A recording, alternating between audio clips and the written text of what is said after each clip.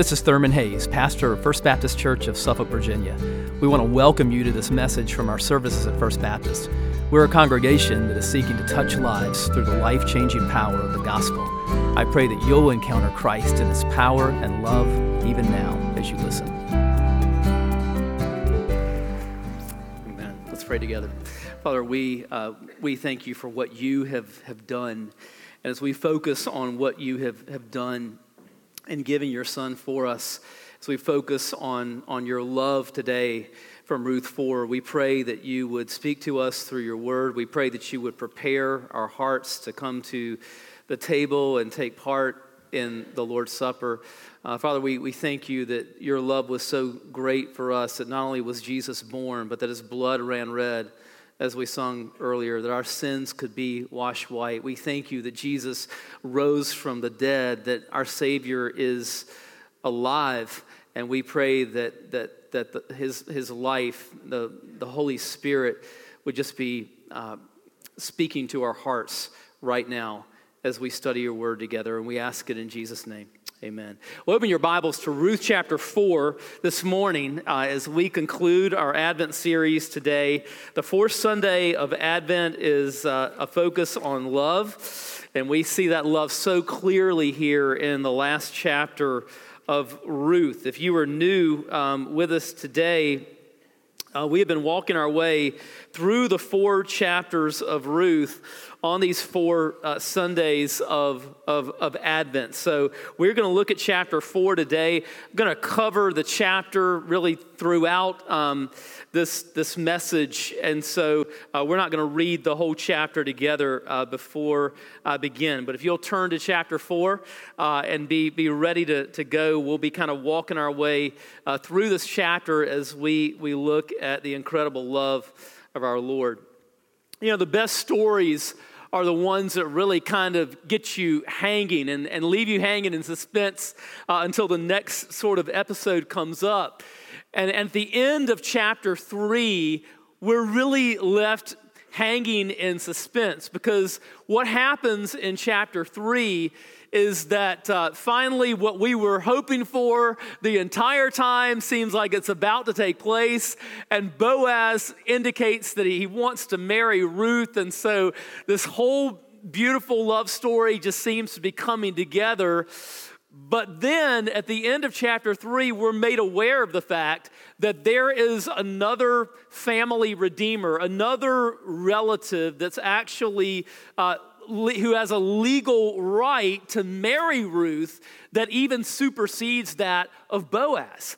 And so then we're left hanging like, oh no, you know, who is this other guy? Because we don't want Ruth to end up with him. We want her to end up with Boaz. And we've seen their love develop, and we want them to be together.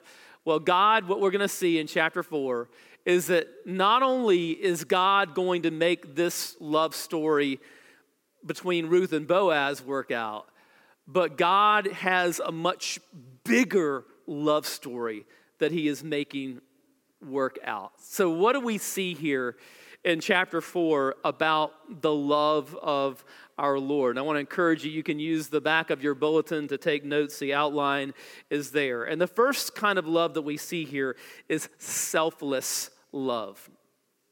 Selfless love. So let's begin to walk through the chapter together. Verses 1 and 2. The Bible says Boaz went to the gate of the town and sat down there. Soon the family redeemer Boaz had spoken about came by. Boaz said, "Come over here and sit down." So they went over and sat down. Then Boaz took 10 men of the town's elders and said, "Sit here," and they sat down. So kind of to recap things from last week. So the previous night, Boaz had indicated to Ruth that he wanted to take her as his wife, but there was this other family redeemer who really had a legal right that superseded his own, and so that if he desired to marry Ruth, then he had to be given the opportunity. And so first thing in the morning, Boaz goes to get this straight with this unnamed man. And so goes to the gate of the town, which is where the business would be transacted, and does it in the presence of elders, so there will be witnesses to what is done. And it's interesting when Boaz talks to this other guy, this other family redeemer, he never addresses him by name. In fact, the phrase here in Hebrew, it's kind of funny, it's sort of a rhyming phrase. And really the closest way that you could translate it into English would be Mr. So-and-so. And so Boaz kind of says to this other guy, says, hey, come over here. Hey, you, Mr. So-and-so, come over here. I need to talk with you. Well, there's a reason why his name is not mentioned. Because the choice that Mr. So-and-so is going to make is going to guarantee that his name is not going to be remembered. Verses 3 and 4. He said to the Redeemer, Naomi, who is returned from the territory of Moab, is selling the portion of the field that belonged to our brother Elimelech. I thought I should inform you. Buy it back in the presence of those seated here and in the presence of the elders of my people. If you want to redeem it, do it. But if you do not want to redeem it, tell me so that I will know, because there isn't anyone other than you to redeem it, and I am next after you. I want to redeem it, he answered. So in other words, Boaz says to this guy, he says, look, Naomi needs to sell a field in order to have money to live on. But if somebody from the family, one of the family redeemers, buys from her the field, at least the field can be kept within the family. Well, this guy immediately takes him up on the offer. But Boaz is about to drop a bomb. Verse 5. Then Boaz said, on the day you buy the field from Naomi, you will acquire Ruth the Moabitess, the wife of the deceased man, to perpetuate the man's name on his property. Now, here's what that means. Boaz says that, by the way, if you buy this field, it also means that you are obligated to marry this poor immigrant widow from Moab, Ruth. And so it means that you're going to have the responsibility of caring for Ruth and for her mother-in-law. And, oh, by the way, if there's a child that comes from this marriage, you're going to lose the field as well. Well, the only way that this guy would want to actually do a deal like that is if he wanted to truly act in the spirit of a redeemer, which this guy certainly does not. And so he backs away like he's just seen a rattlesnake. Verse 6, the redeemer replied, I can't redeem it myself, or I'll ruin my own inheritance. Take my right of redemption, because I can't redeem it. You see, Mr. So-and-so isn't interested in ministry to the poor and the vulnerable unless there is some payoff for him. Old Testament scholar Ian DeGood challenges us on this point. He says we often evaluate our involvement in evangelism and ministries of mercy according to the same scale as Mr. So-and-so. We ask, what's in it for me? Will it fulfill me? What will it cost me? In doing the arithmetic, we get the answers as completely wrong as he did, because we have left God entirely out of the equation. We calculate and protect ourselves and insist that 2 + 2 can only ever equal 4. And we may never know the blessing we have lost. Indeed, part of the message of the book of Ruth is that God's kingdom operates on a different kind of calculus, a new math in which the way to fullness runs through emptiness. Mr. So-and-so didn't do that kind of math, so the numbers didn't add up for him. He clung to what he had and in consequence lost something far greater, something he never even dreamed of. But see, Boaz gets an A in the new math, right? Boaz is interested in the glory of God. Boaz knows that marrying Ruth is not going to be a financial win for him, but he's interested in displaying selfless love. Aren't you glad Jesus displayed that kind of love for us? Aren't you glad Jesus left the glory of heaven to come to us and to be born in a manger? 2 Corinthians 8:9 says, "For you know the grace of our Lord Jesus Christ. Though he was rich, for your sake he became poor, so that by his poverty you might become rich." Selfless love.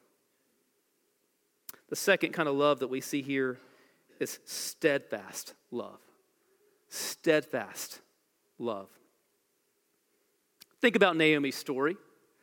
So it began in chapter 1 when she left the promised land. Naomi and Elimelech leave Bethlehem in the promised land in search of greener pastures in wicked pagan Moab.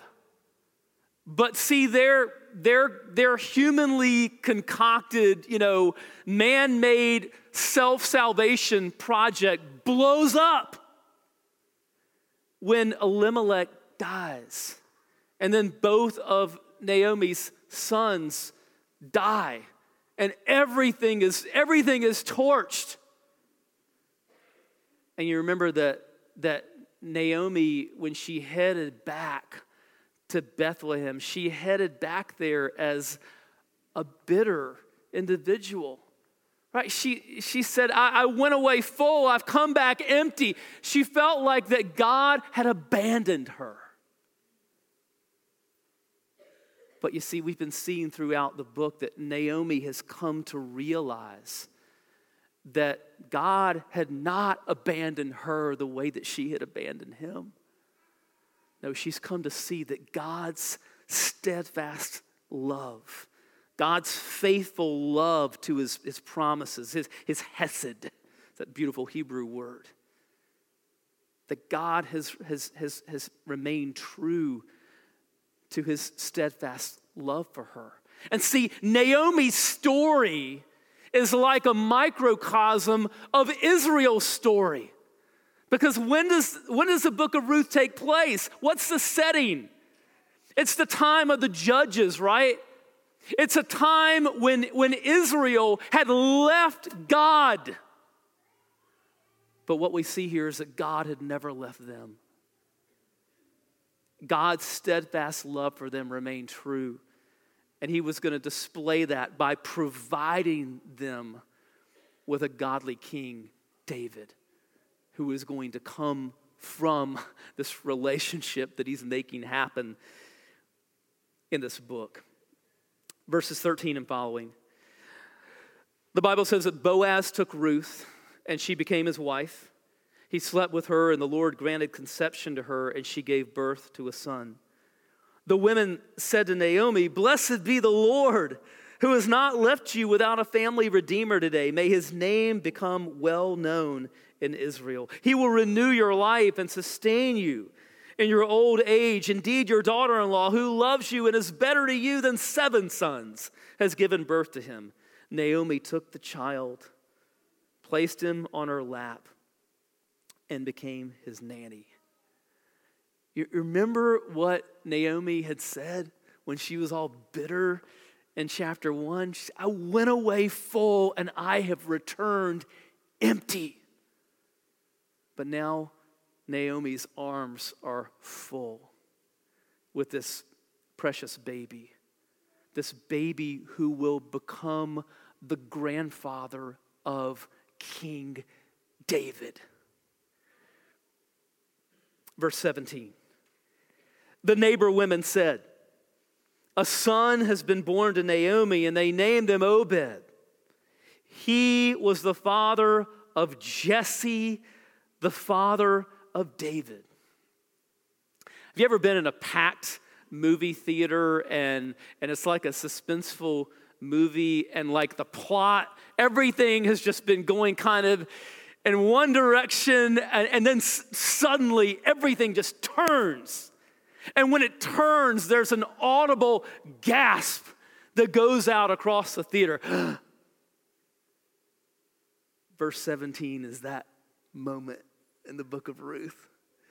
Because you understand that this whole thing, it was not just about this love story between two people, Ruth and Boaz. This was not just about God's love for Naomi, as wonderful as that was. No, this book is about God's love for his people, for Israel, for us. David was going to come from the line of this relationship. And this is how the book ends in verses 21 and 22. Salmon fathered Boaz, and Boaz fathered Obed. Obed fathered Jesse, and Jesse fathered David. And from the line of David is going to come the one born in Bethlehem, the city of David, Yeshua, Jesus. Luke 2, 10 and 11. But the angel said to them, don't be afraid, for look, I proclaim to you good news of great joy that will be for all the people. Today in the city of David, a Savior was born for you, who is the Messiah, the Lord. That's what the book of Ruth has been about. Jesus is the Redeemer who says, I'll never leave you or forsake you. Even though in your sin you have left me, I will pursue you and bring you home. Jesus is the Redeemer who says, where you go, I will go. Where you lodge, I will lodge. And the Word became flesh and made his dwelling among us. Jesus is the Redeemer who has been hovering in the shadows of the story.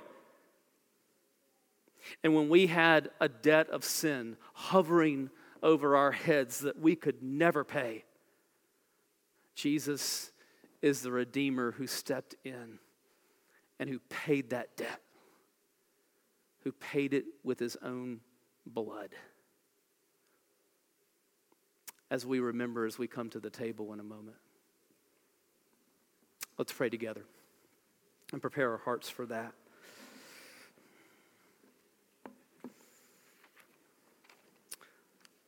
So we spend these moments in reflection before the Lord. The Bible tells us that this is a time for us to examine ourselves as we take the bread and the cup.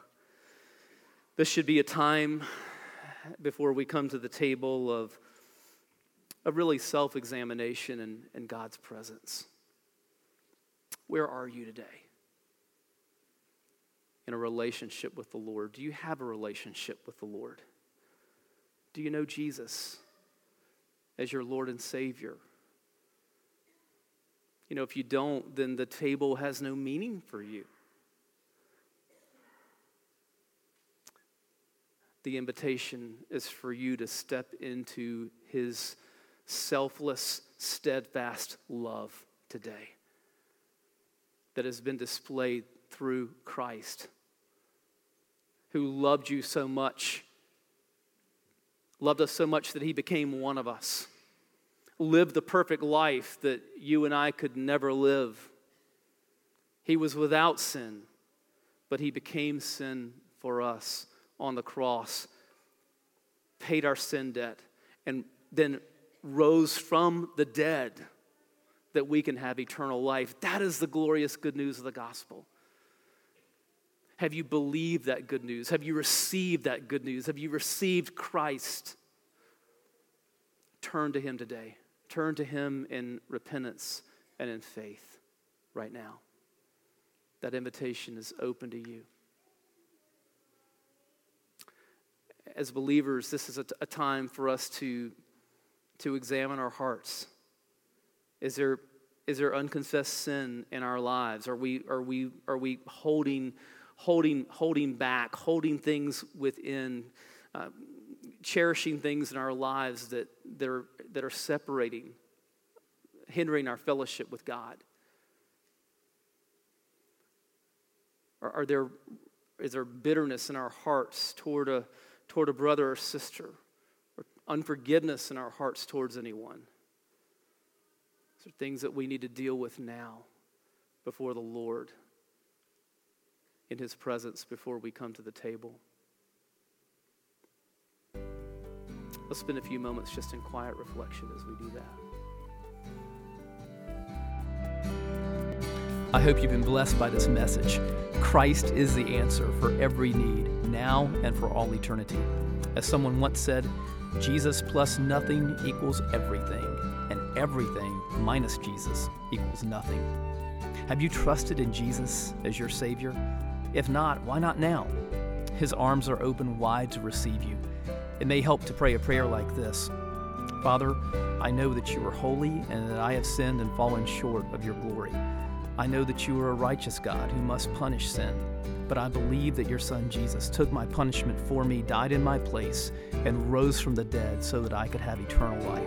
Right now, I turn to Jesus and trust in His finished work for me. In His name I pray, amen. You know, the Bible says this in John 1:12, to all who did receive Him, who believed in His name, He gave the right to become children of God.